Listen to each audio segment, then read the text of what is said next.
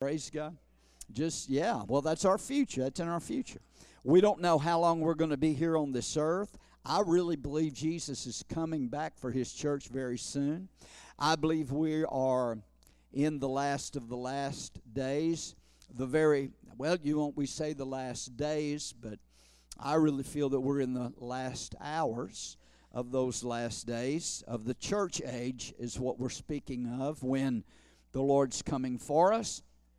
But everybody is interested in the future. I was thinking about this, and I guess it was yesterday evening or last night when I was pondering this, and I was typing up some notes and things, and I thought about going back to the end of 2019. And everybody, was talking about looking forward to 2020. And there were some that, and 2019 was a rough year. We had, and I've said this before, I think I officiated more funerals in 2019 than in any other one year. We had quite a few deaths and a lot of things went on in 2019. So everybody was wanting to get 2019 behind them and looking ahead to 2020. And we're looking ahead to the future, not knowing what the future would hold. And if you'll remember, I preached at the end of 2019 from Hebrews chapter 13, and I preached about facing the new year without fear. And little did we know at that particular time that we were really going to need that word from the Lord, that because nearly from the beginning of the year, we were just bombarded with reports that would instill fear in our hearts, weren't we? We have been all along, and it started back up again, but we're not going to get into that. But we are interested in the future. I think all of us are, what the future will hold. And there are people, that have a lot of different ways of looking into the future. But I want to tell you, we can't, we don't have a crystal ball tonight. Well, some people do, but that's that's forbidden by the Lord. But there's a lot of different ways that people use to try to look into the future. And the point I'm trying to make is that people want to know what's going to happen tomorrow, don't they? Well, if I could you could tell me, and that's why there are astrologers and stargazers, they call them, and people look at their horoscopes and they read those, and I've known some people in the past that, boy, every day they'd get the paper and they'd turn to the horoscope page to see what was going to happen in their life. But you're not going to be able to get the future from reading tea leaves or from a palm reader or from a psychic hotline or from a horoscope, and all of those things are forbidden in the Word of God anyway. Amen? Praise God. But I can tell you what you can do and what God wants us to do. We can know what the future holds from the Word of God. That's absolutely correct. But as far as what's going to happen in our lives on a daily basis from day to day, we leave that in the hands of the Lord. And we do know this much. We do know that God does have a plan for each one of our lives. Now, do you believe that? He does have a plan for our lives. We do know that God loves us and that He desires the very best for our lives. So, if you belong to the Lord Jesus Christ, and I'm assuming everyone here on this Wednesday night knows the Lord, you can be well assured that no matter what tomorrow holds, God, if you've committed yourself to the Lord, He's got you. And He's going to work His plan and His purpose and His will in your life. Now, if you've submitted and committed your life to Jesus Christ. Amen. So there should be no fear about tomorrow. No fear about the future. And so even though I don't know what's going to happen, and that's what James is talking about here. Even though we don't know what's going to happen tomorrow or in our future, we know that God has got our lives in His hands, and that He's got our best in mind. Amen? He's going to take care of us. And so in these final verses of James chapter 4, these verses, the Holy Spirit through James talks about God's will and our future plans. And so let's read this in James chapter 4. You're there in verse number 13. And let's read verse number 13 and verse number 14. Notice what he says.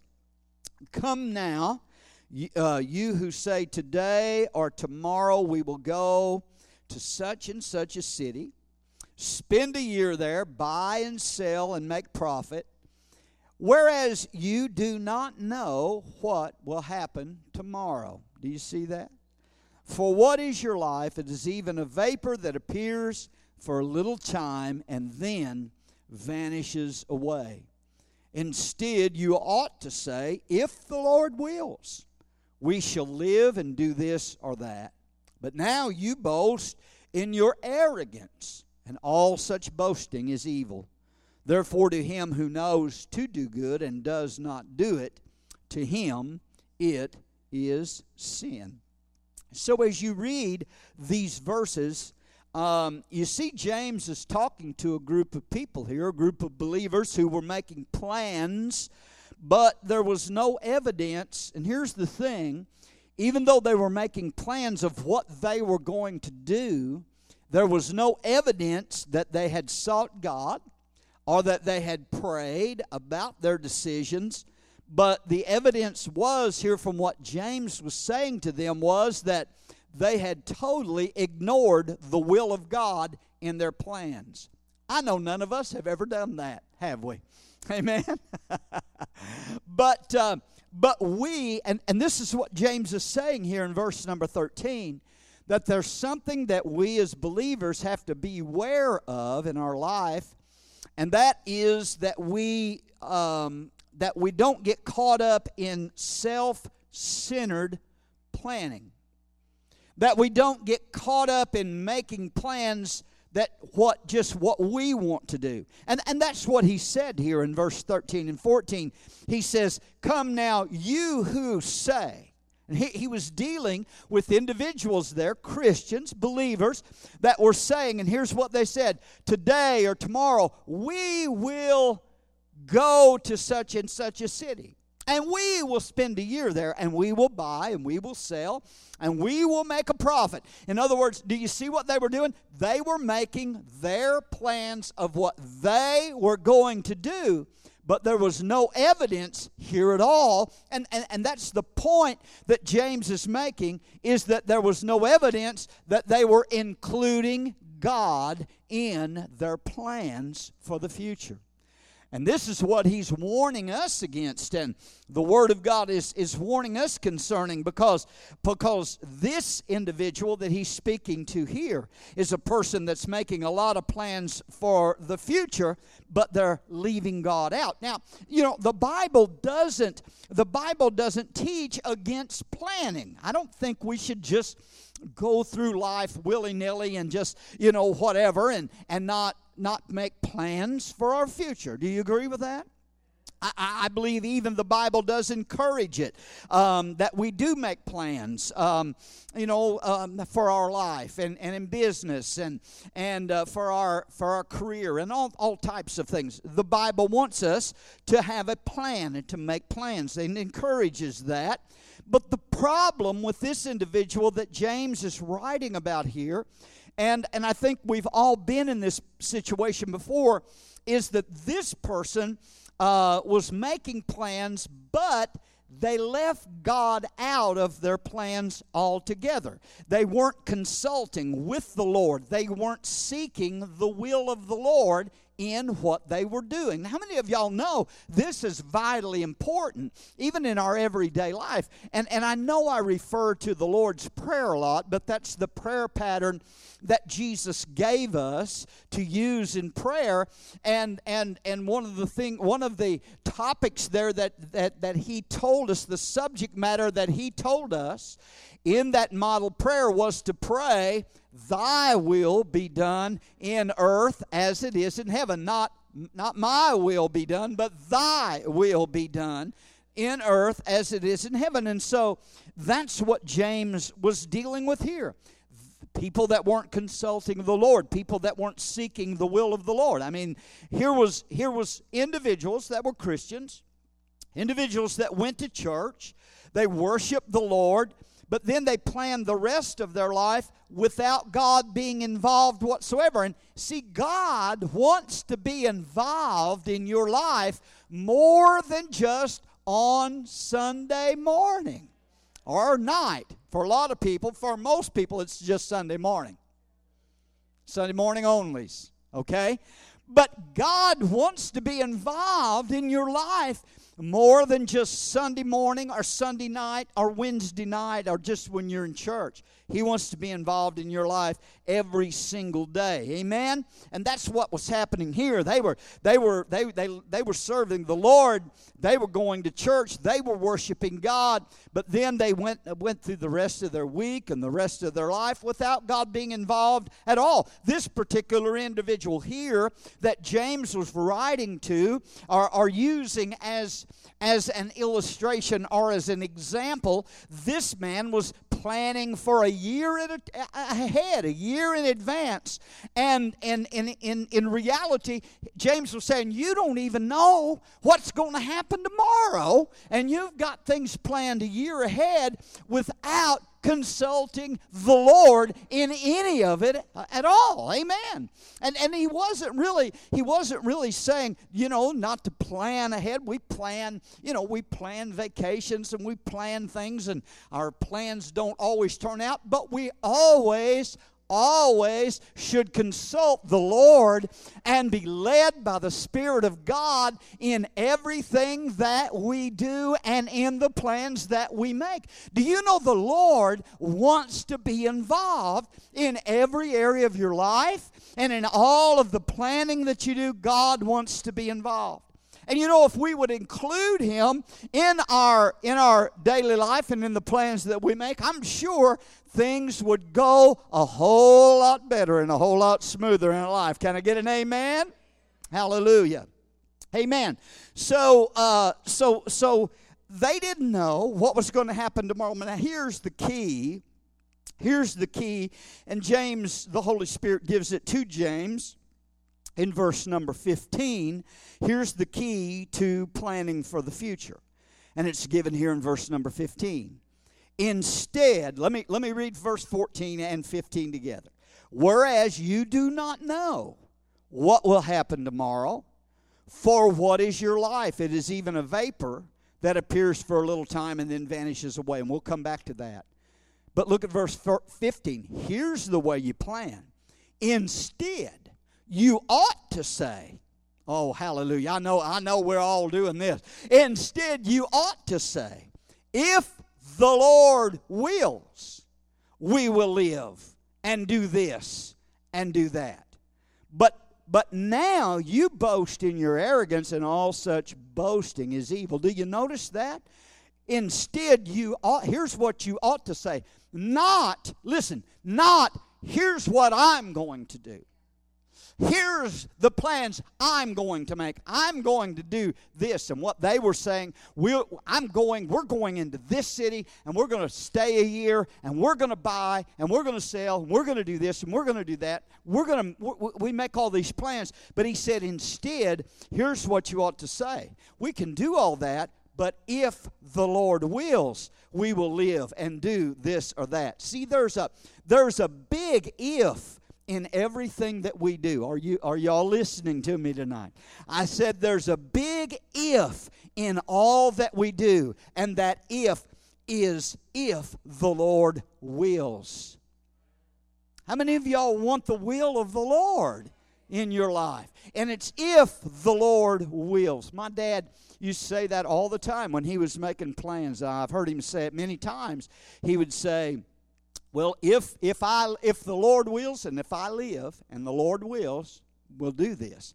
And that's where he got it from. He was basing that upon the Word of God. And that little two-lettered word, if, is one of the biggest words in the Bible, and it denotes many times a condition. But here he's saying that, well, you know, if it's the Lord's will.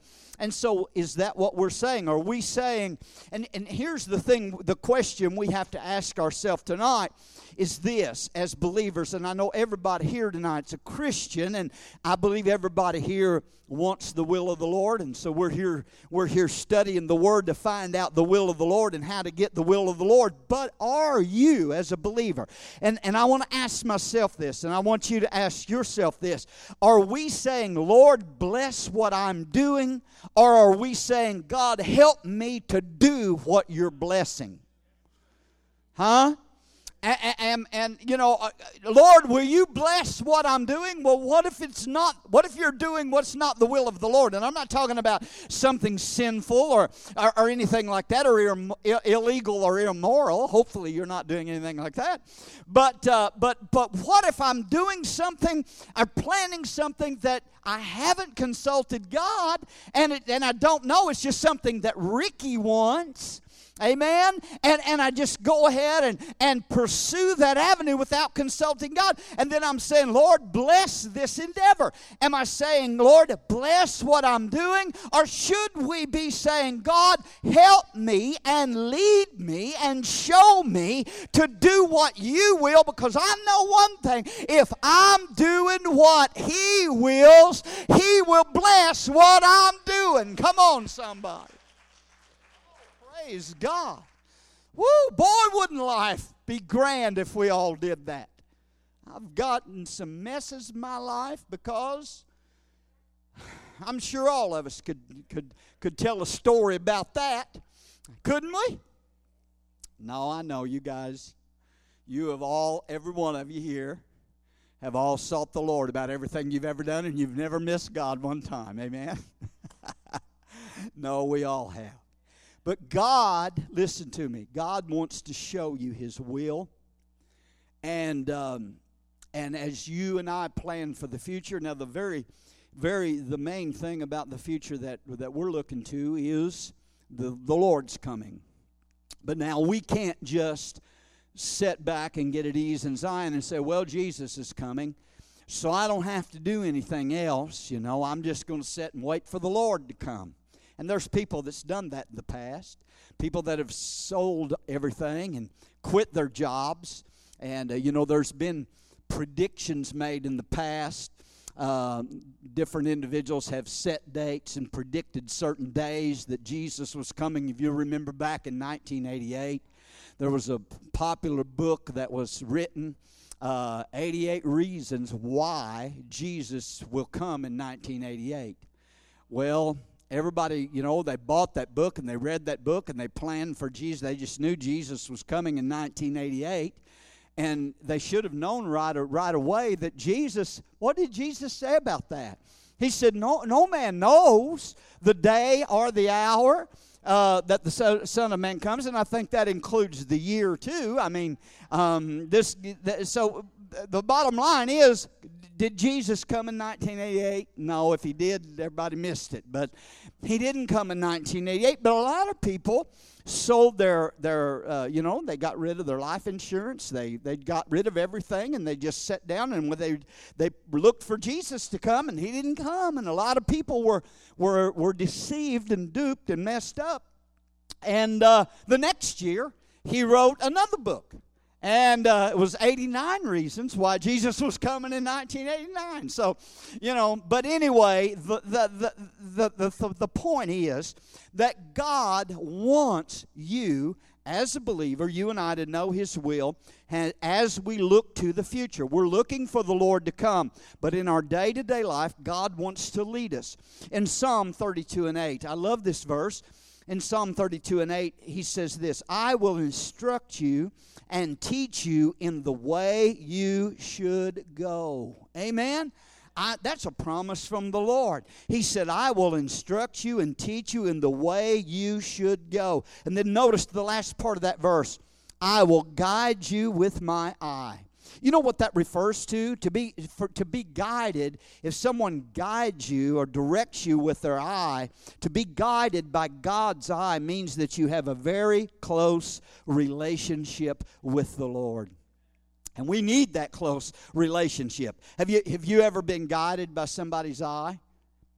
If you're married, you have. You ever been in a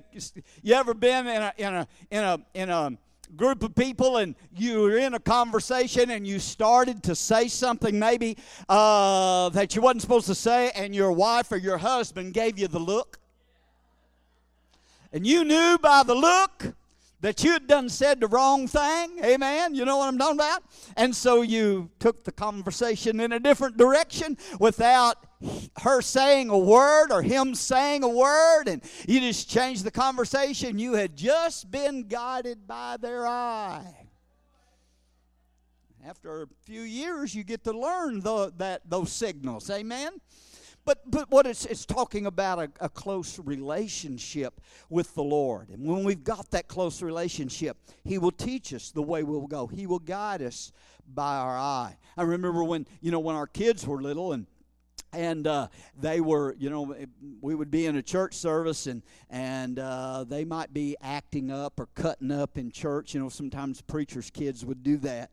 And I'd see it from the pulpit, and all I would have to do would be to call their name and get their attention, or if they would look at me, and I'd just give them the look. And the look that they got, they were guided by my eye. They knew that look meant, when you get home, you're going to get it when you get home if you don't straighten up. But that's what the Lord was the Word of God was telling us here, that we have a close relationship with Him, and that He will guide us, and He will direct us, and He will teach us the way that we should go. He said this in Isaiah 30:21. He said, "Your ears shall hear a word behind you saying, 'This is the way, walk in it,' whenever you turn to the right hand or whenever you turn to the left." That's what somebody referred to as heavenly sonar. It's God speaking to you, and you hearing I'm not talking about an audible voice, but throughout the day, if you're tuned into the Lord and your focus is on Him throughout the day, He will direct you. You'll hear Him say, "This is the way." Do you understand that God wants to lead and guide us in the right way? And it's so easy for us to get sidetracked and get off course. Jesus said in John 16 and verse 13, speaking of the Holy Spirit, He said that the Holy Spirit, the Spirit of truth, when He is come, He will do what? He will guide you into all truth. Thank God that we have a heavenly guide today to lead us. A guide is somebody, a tour guide. If you ever went on a tour or something, that tour guide takes you through and shows you everything about where you're going and leads you through that. The Holy Spirit is our guide today to lead us through every day of our life. Are you glad for the Holy Spirit today? Amen. Praise God. So God has a plan for every area of your life. He has a plan for your church life. He has a plan for your business life, for your career, for your marriage, for every area of your life. And so we have got to be careful to find that plan, to follow that plan, and understand this, that we see that's the thing. I wonder how many people, and I'm talking about Christians, miss the will of God for their life totally. And I don't want that in mind. I want to be in the will of God. Amen? And that's what James was saying here. When you're making plans for the future, you ought to say, "If the Lord will." Is that your will for my life, Lord? And every single day, in prayer, I'm always praying, "God, today I want your will for my life. I want you to guide me. I want you to shepherd me. I want you to lead lead me in the paths of righteousness. Amen. And yielding yourself to Him, and He will do that because He wants to guide you. So we have to understand that the will of God is not an option, it's an obligation. The will of God is not something that we can just take it or leave it. We cannot just say, well, God really don't care what I do. He does. He has a will for your life, and it is your obligation and my obligation to find that will and to walk in it and to let Him speak that word in our spiritual ear, and let us hear Him say, this is the way, when you turn to the right or when you turn to the left, to hear that yes, that no. The will of God and seeking the Lord and getting His direction many times is like a green light, and I liken it to, I think this is a good illustration, to a traffic light. There's a red light that means stop, and there's a green light that means go, and there's a yellow light that means slow down. And I believe that's the way that the leading of the Holy Spirit is in our life. The Bible says that His Spirit, God's Spirit, will bear witness with our spirit. Isn't that what it says? So there's a witness of the Spirit that will say, yes, green light, go. You got the okay. It's the peace of God. Amen. That is the umpire in your life. It rules. I think it's Colossians 3:15 that says, let the peace of God rule in your life. And that word rule is the same word that we get the word umpire. And the umpire is the one that does what? He calls the shots. He makes the call of whether the guy is safe or whether he's out, or whether it's a ball or whether it's a strike. And that peace, the peace of God, is an umpire in your life. When you've got total peace about something you're praying about, total complete peace, that's the green light. That's the voice of the Lord saying that's the right way. That's the way you're to go. But I'm telling you, when you can't get no peace, come on somebody, and God puts up that red light and says, hold it, stop, don't go any farther. Come on, amen. That's God telling you no. And you know what? We can run the red light. He lets us. I've done it. I even, we'll even floorboard it to get through a yellow light before it turns red. Amen. Praise God. And we do that. We do that in the spiritual realm as well. But when God's saying stop, or when God's saying wait,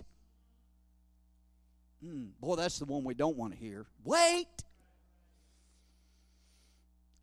When everything just looks right and looks perfect, but yet you've got that witness of the Holy Spirit in there saying, no, there's no peace, there's not perfect peace there. You need to wait. You need to wait. And when God tells you to wait, you know what? Why He's telling you to wait?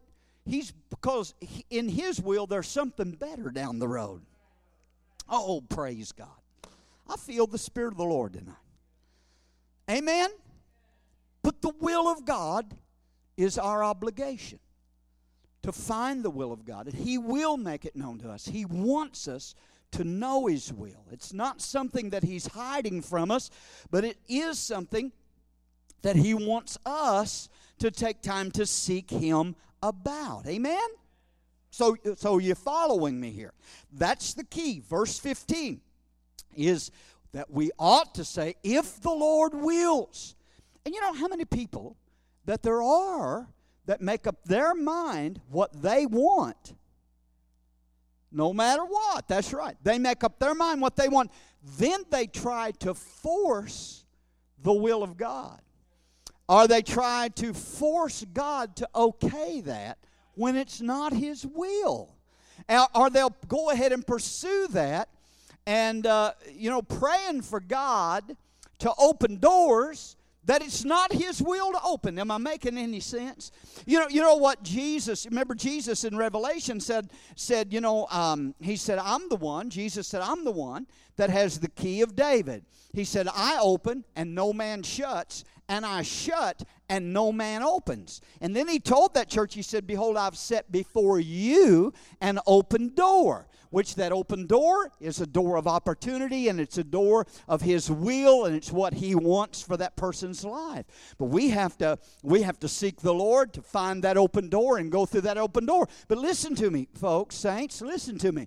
When the Lord closes a door, don't try to force that door open. He's got it shut for a reason. Amen.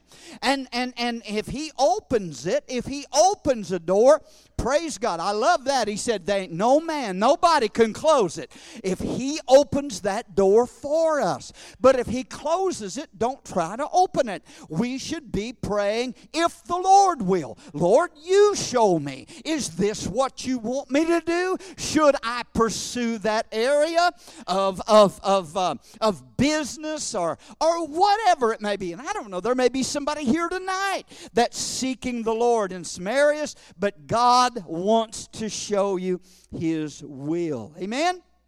If the Lord wills, that's what we should say. Then we'll do this or that. Okay? But notice He says, and here's the reason why.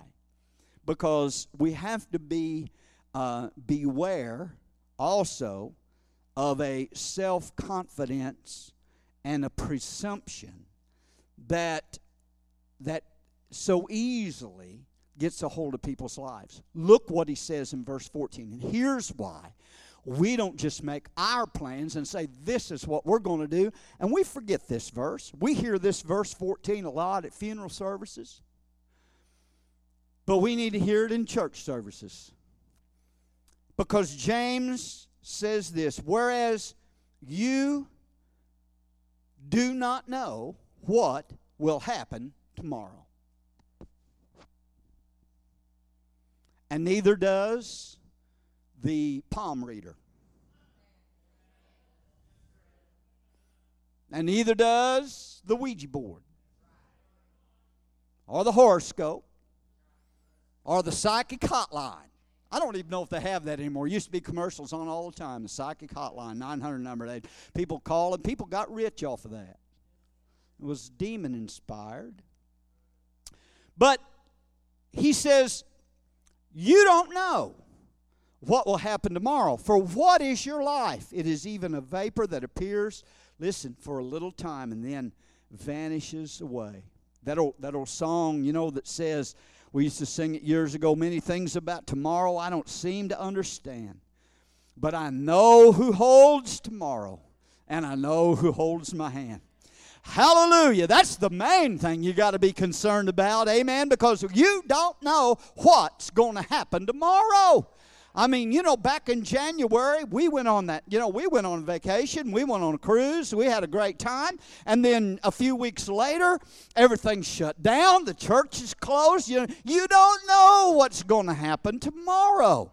So, he said that this is the way life is. He likens life to a vapor. And the Greek word there that he uses that's translated vapor is a word that means to exhale. And so he's trying to paint a picture here of it's being like like your breath on a cold winter morning, that when you walk outside and you breathe and you see that vapor, that foggy mist comes out of your mouth because of the cold weather, but it's there just for a moment and then it's gone. I always like to think of it as that hot steaming cup of coffee in the morning that you're sitting there and the vapor, the steam rising off of that cup of coffee, and it's there for just a brief moment, and then it's gone. It's not there anymore. And that's that's what James is likening our life to. It's here. Listen, our lives are so brief. We're here for just a little while, and then life vanishes away. And when we think about life, it seems like when we're measuring life by years, it seems like it's a long time. When I was in my 20s, I could never even imagine being in my 60s, being that old. Amen. But here we are. It came pretty quick. Praise God. We're getting close to Medicare and all that. Praise God. And it just came pretty quick because life is so short. It's so brief. And even I saw on the news yesterday where Carl Reiner died. You remember Carl Reiner? He was a comedian. He's the one that developed the Dick Van Dyke Show and played Alan Brady on there and everything. 98 years old. He died at 98 years old. But you know what?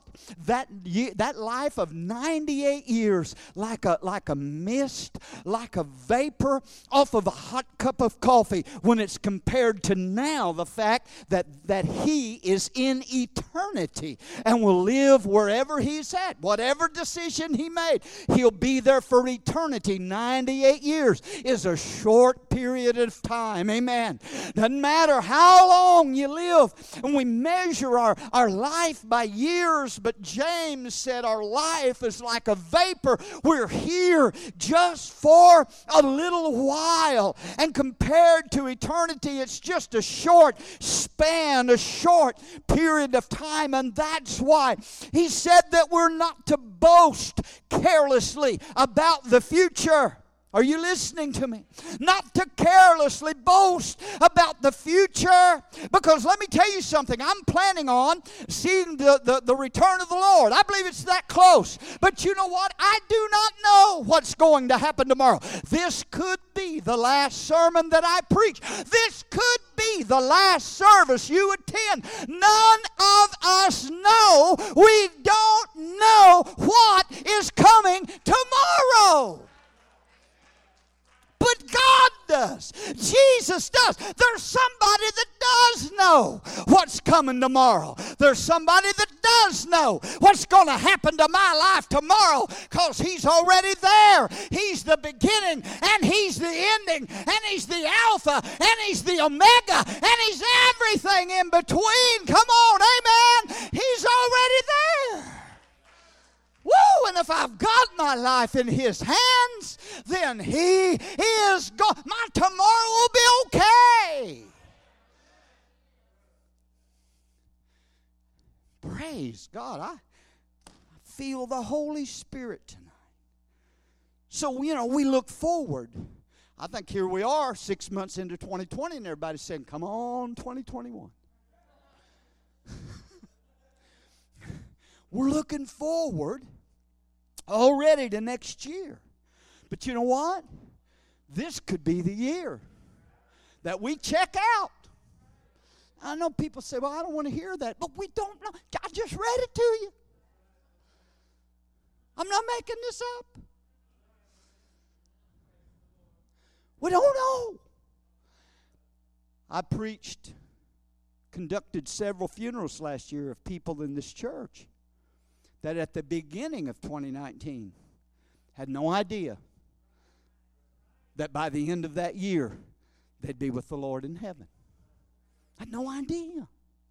And so, that's why every day we have to seek, and we must seek the will of the Lord. But this could be our year, and hopefully, listen to me. This very verse right here, this very verse is the reason why we've got to stay ready to meet Jesus on a daily basis, because we don't know.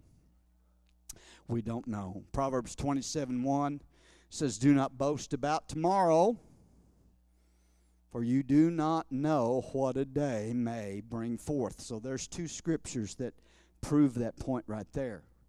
I've given, I don't know how many over the years, of preaching the Word, preaching revivals, pastoring churches.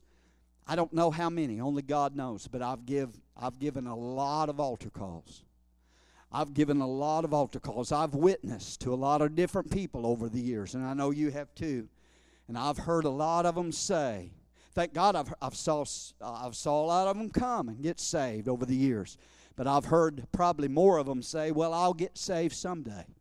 I'll give my heart to the Lord sometime, but just not right now. I've got a lot of living to do. I've got a lot of things that I want to do. I'm young, and that's the thing the devil always tells the young people. Well, you're young. You've got a long life ahead of you. You need to have some fun and live it up and enjoy life, and then you'll have time when you're older. You'll have time to make things right with the Lord, and you'll have time to live for Jesus. But no, listen. That's what this scripture's saying. That's what Proverbs 27:1 saying. Your life's like a vapor. Don't boast about tomorrow, because you do not know what a day may bring forth. And age doesn't matter. It doesn't matter whether somebody's a child or a teenager or in their 30s or 50s or 60s. It doesn't matter. I've preached. I've conducted funerals of people of all ages, from 5 months old up to in their 90s. Amen. Of all ages. But the thing is, we must be ready every single day of our life, because we don't know what's going to take place tomorrow. Amen? So many people, I think about that rich fool that Jesus talked about in Luke chapter 12, that said, he had a bumper crop that year, and he had his fields produced more than they ever had before. He said, I've got so much. This is the greatest my farm has ever done. I've got so much, I don't even have room to bestow on my goods. He said, I know what I'll do. I'll tear down these barns, I'll build bigger barns, and I'll fill those barns. And when those barns were full, he had built the new barns, he had filled them up with his crops. He had everything that he had ever dreamed of, and he said, now I'm going to sit down and I'm going to take my rest, and everything's going to be all right. And Jesus said, but God spoke to him that night. He had just gotten ready to live, but God spoke to him that night and said, you fool, this night your soul will be required of you. He had made provision of everything in life, but he forgot the will of God. He didn't know that was going to be the day that the Lord was going to call for a reckoning with him. And none of us know that. That's why we got to be ready every day. Woo! Praise God. I'm talking about planning for your future. That's part of planning for your future. He said in verse 16, but now you boast in your arrogance, and all such boasting is evil. Did you hear that? All such boasting is evil. Therefore, to him who knows to do good and does it not, I guess this is the last verse. We'll close with this. What a place to close. Therefore, to him who knows to do good and does not do it, to him it is sin. People say, Brother Rick, why do you always seem like you're on people all the time? All I'm doing is reading the Bible to you and telling you what it says. Amen? He said, to him who knows to do good. Here's another thing we have to be aware of is a self-complacent life of procrastination. People who know God's will. See, we're talking about knowing his will for the future. But now here, people who know the will of God, but yet disobey the will of God. The person here that boasts in himself becomes complacent, and he or she is aware of God's will, but doesn't want to do it.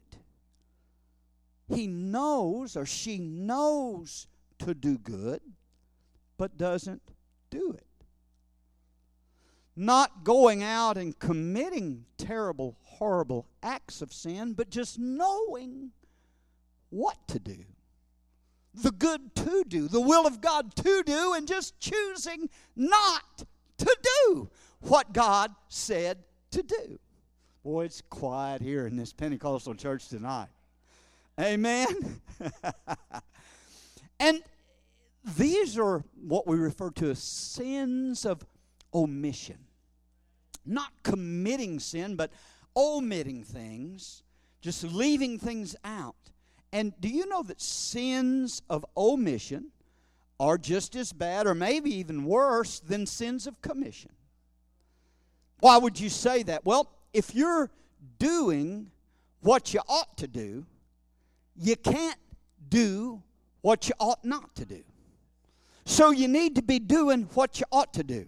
So there's sins of commission, and people say, well, Brother Rick, I'm not going out and doing anything wrong.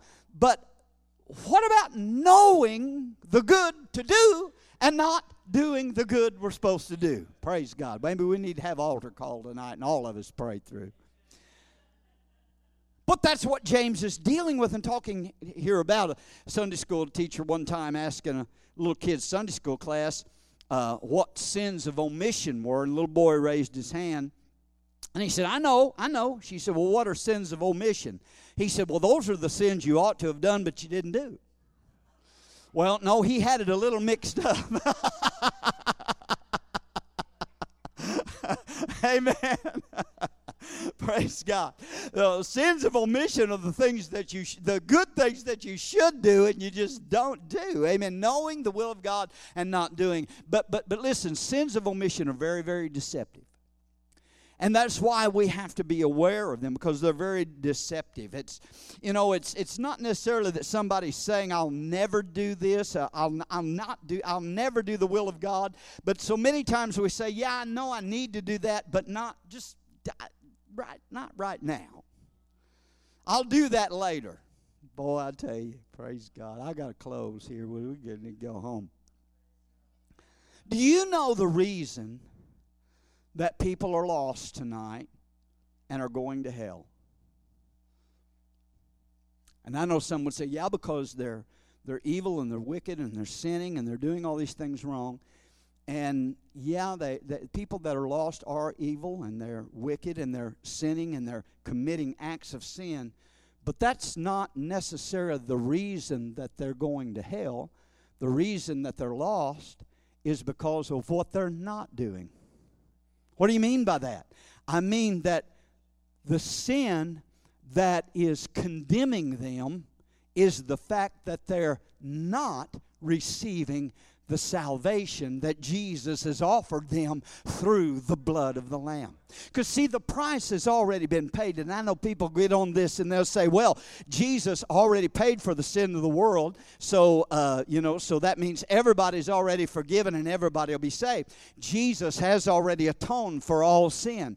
His blood has paid the price. He's took the judgment upon himself at the cross for the entire world and for all the sinners of this world. But the thing that's going to cause them to go to hell and be condemned is the fact of what they omit, what they do not do. The fact that they reject Him, Jesus, and the price He paid for them and don't receive Him as their Savior and Lord.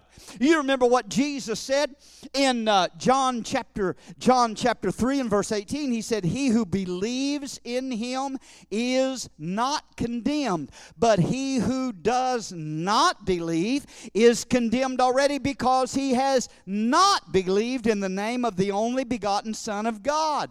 Amen. Remember that Philippian jailer in Acts chapter 16 when the prison shook and the prison doors opened up and all the prisoners were set free during that earthquake when Paul and Silas was praising the Lord. You remember that? And that jailer of that Philippian jail ran in there and he was about to kill himself, and Paul said, we're all here, don't do yourself any harm. And he fell down and he said, what must I do to be saved? What did Paul say to him? Believe on the Lord Jesus Christ, and you shall be saved and your house. But let me ask you a question. What must a person do to be lost?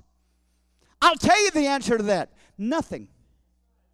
Just nothing. Just omit. Just to know to do good and don't do it.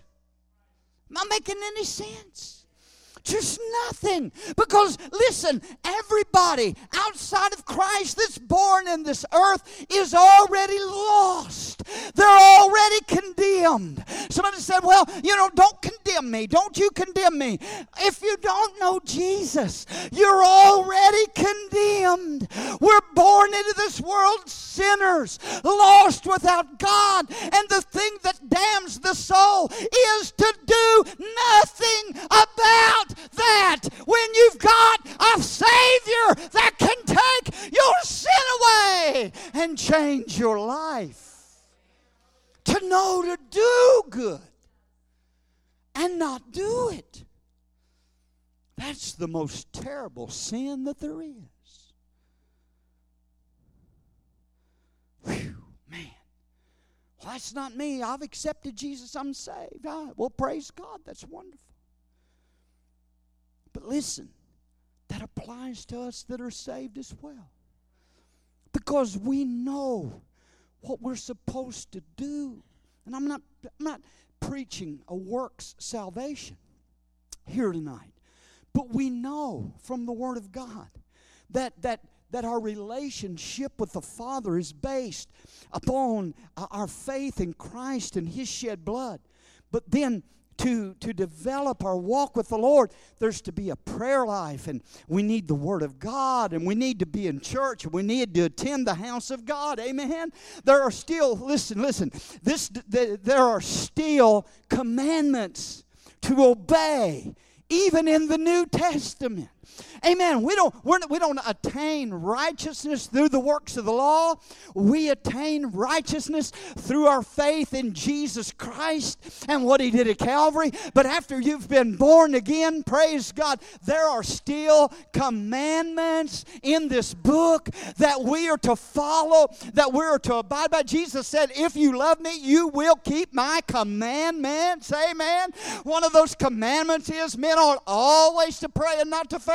One of those commandments is, given it shall be given unto you. One of those commandments is, do not forsake the assembling of yourselves together in the house of the Lord. Amen.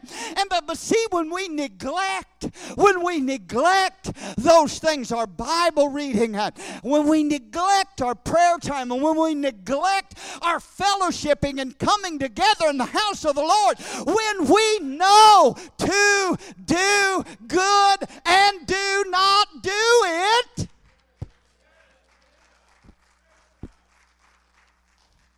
glory to God. Amen. Hebrews chapter 2 and verse 3. How shall we escape? Talking to believers. How shall we escape if we neglect such a great salvation? Not reject, but neglect. Told you I needed to close.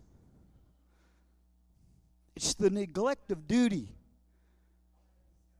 Are you listening? It's the neglect of duty that brings failing in the Christian life. Do you know there are people here at Abundant Life Family Church?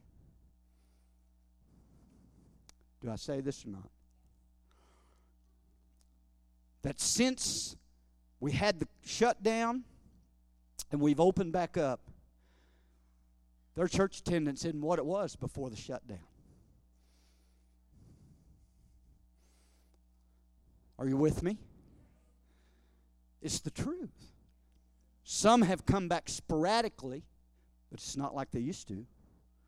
Sunday school attendance is not what it was before the shutdown. There's a neglecting. Has God changed His mind? Are we still supposed to be in the house of the Lord? I don't know what's going to happen. I made the statement, and I'm planning on, by the grace of God and the help of God, of sticking with it, that we're not shutting down no more. Boy, that's Glory to God. What if it gets real bad? Well, we'll be protesters for Jesus, and it won't bother us. Come together. We're going to protest in the house of God. Protest what's going on out there, and it'll be okay. But people have slipped. Hebrews 2:1, giving the more earnest heed to those things which we've heard, lest at any time you let them slip. Every time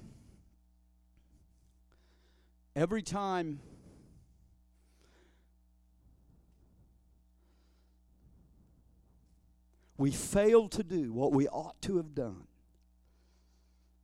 we're falling into that category of knowing to do good and not doing it. See, we've got to find the will of God and do it. Amen? All right, I'm closing. There's so many areas I could go here, but let me go here and finish with Numbers 32:23. You know this verse. Numbers 32:23. Listen to what it says. But if you do not do so, these are the words of Moses.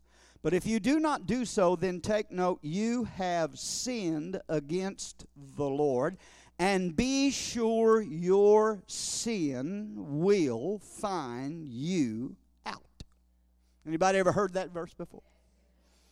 Be sure your sin will find you out. Well, what was this referring to? You got to read that whole 32nd chapter of Numbers to get the whole story. But let me give it to you in a nutshell. It was right before the Israelites were getting ready to cross over the Jordan River into the land of Canaan, into the promised land. They were still on the east side of Jordan, getting ready to cross over and take Jericho and subdue the land and drive out the Canaanites. Well, while they're on the east side of Jordan, there was two tribes, one Reuben and one Gad, that decided they wanted to stay on that side of the river. They said, we got cattle, and this land is perfect for cattle, and we just want to stay here on the east side of Jordan. We don't want to cross the Jordan, and we don't want to go into the land of Canaan. And there's a whole message right there in itself, ladies and gentlemen. But Moses, they went to Moses, and they said, we just want to stay right here. This is the perfect place for us. And Moses said to them, here's what he said. He said, shall your brethren go to war while you sit here? Why do you discourage the hearts of the children of Israel? In other words, Moses is saying, you mean we're going to go fight the battles? We're going to drive out the enemy. We're going to get the blessed promised land while you just sit here and ease and take it easy? That ain't going to happen. Are y'all with me? And they said, no. Said, here's what we'll do.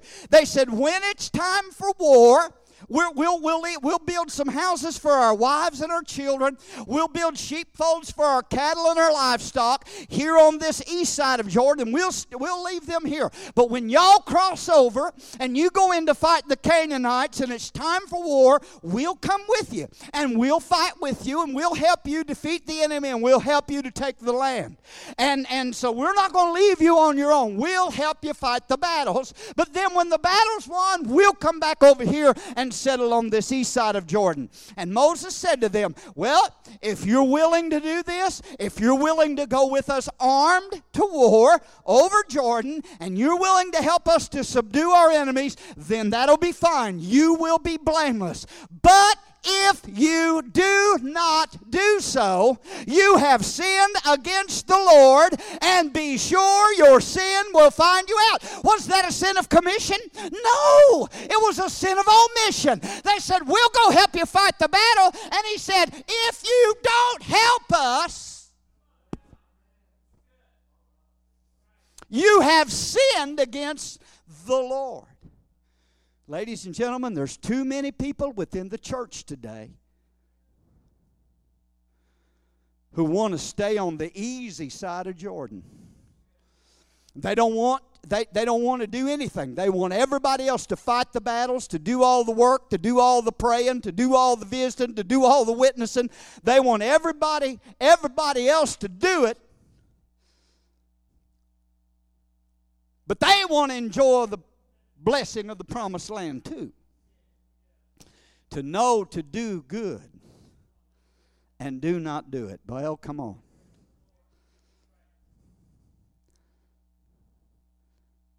When people don't come to church, you know what they're doing? I know this is not going to set well with some folks, and you all are here, but when people know that they should be in church, whether it's Sunday morning, Sunday night, or Wednesday night, and they choose not, they say, I know that I shouldn't, but I should be there, but I'm not going. That's a vote. They're casting their vote. We don't care if the doors are closed or not. That's what they're saying. By their, oh, hallelujah. We don't care if the doors are closed or not. That's the way I'll cast my vote. I'm not going. I don't care what the preacher says. I'm not going. I'm going to stay home. You've just cast your vote to shut the doors of the church. Now, I know that's a little hard, but that's the way I feel, and that's the truth. Amen? If everyone voted like some, there wouldn't even be a church. If everyone voted like some, there wouldn't even be a house of God. If every member of Abundant Life was just like you, just think about this. What kind of church would we have? I believe that everybody here tonight, that if every member of this church was like you, if everybody, we got a good church. But how much better would it be if everybody saw the need of crossing over the Jordan and getting their weapons, and let's get in this thing together, and let's fight this enemy together, and let's conquer the promised land together. Praise God. Amen. Let's build the kingdom of God together. Amen. That nobody would say, I just want a free ride, but everybody would do their part. If all worshiped, if everybody worshiped with the same enthusiasm that I worshiped with, what kind of church would we have? If everyone gave the portion of their income as I do, or as we do, what would we be able to make ends meet? If everybody prayed for the lost and had a burden for the lost like I do, ask ourselves this, would anybody ever get saved? Amen? Hallelujah. They hadn't done anything wrong, but to him that knows to do good and does it not, to him it's sin. Listen, folks, don't leave God out of your future. Don't omit the will of God from your life. Don't know the will of God and then disobey it. That's what Jonah did. God spoke to him and said, you go to Nineveh and preach the preaching I bid you. And he got in a ship and paid the fare and bought the ticket and headed in the opposite direction and said, I ain't going there. You won't like it. Being in the whale's belly's not fun.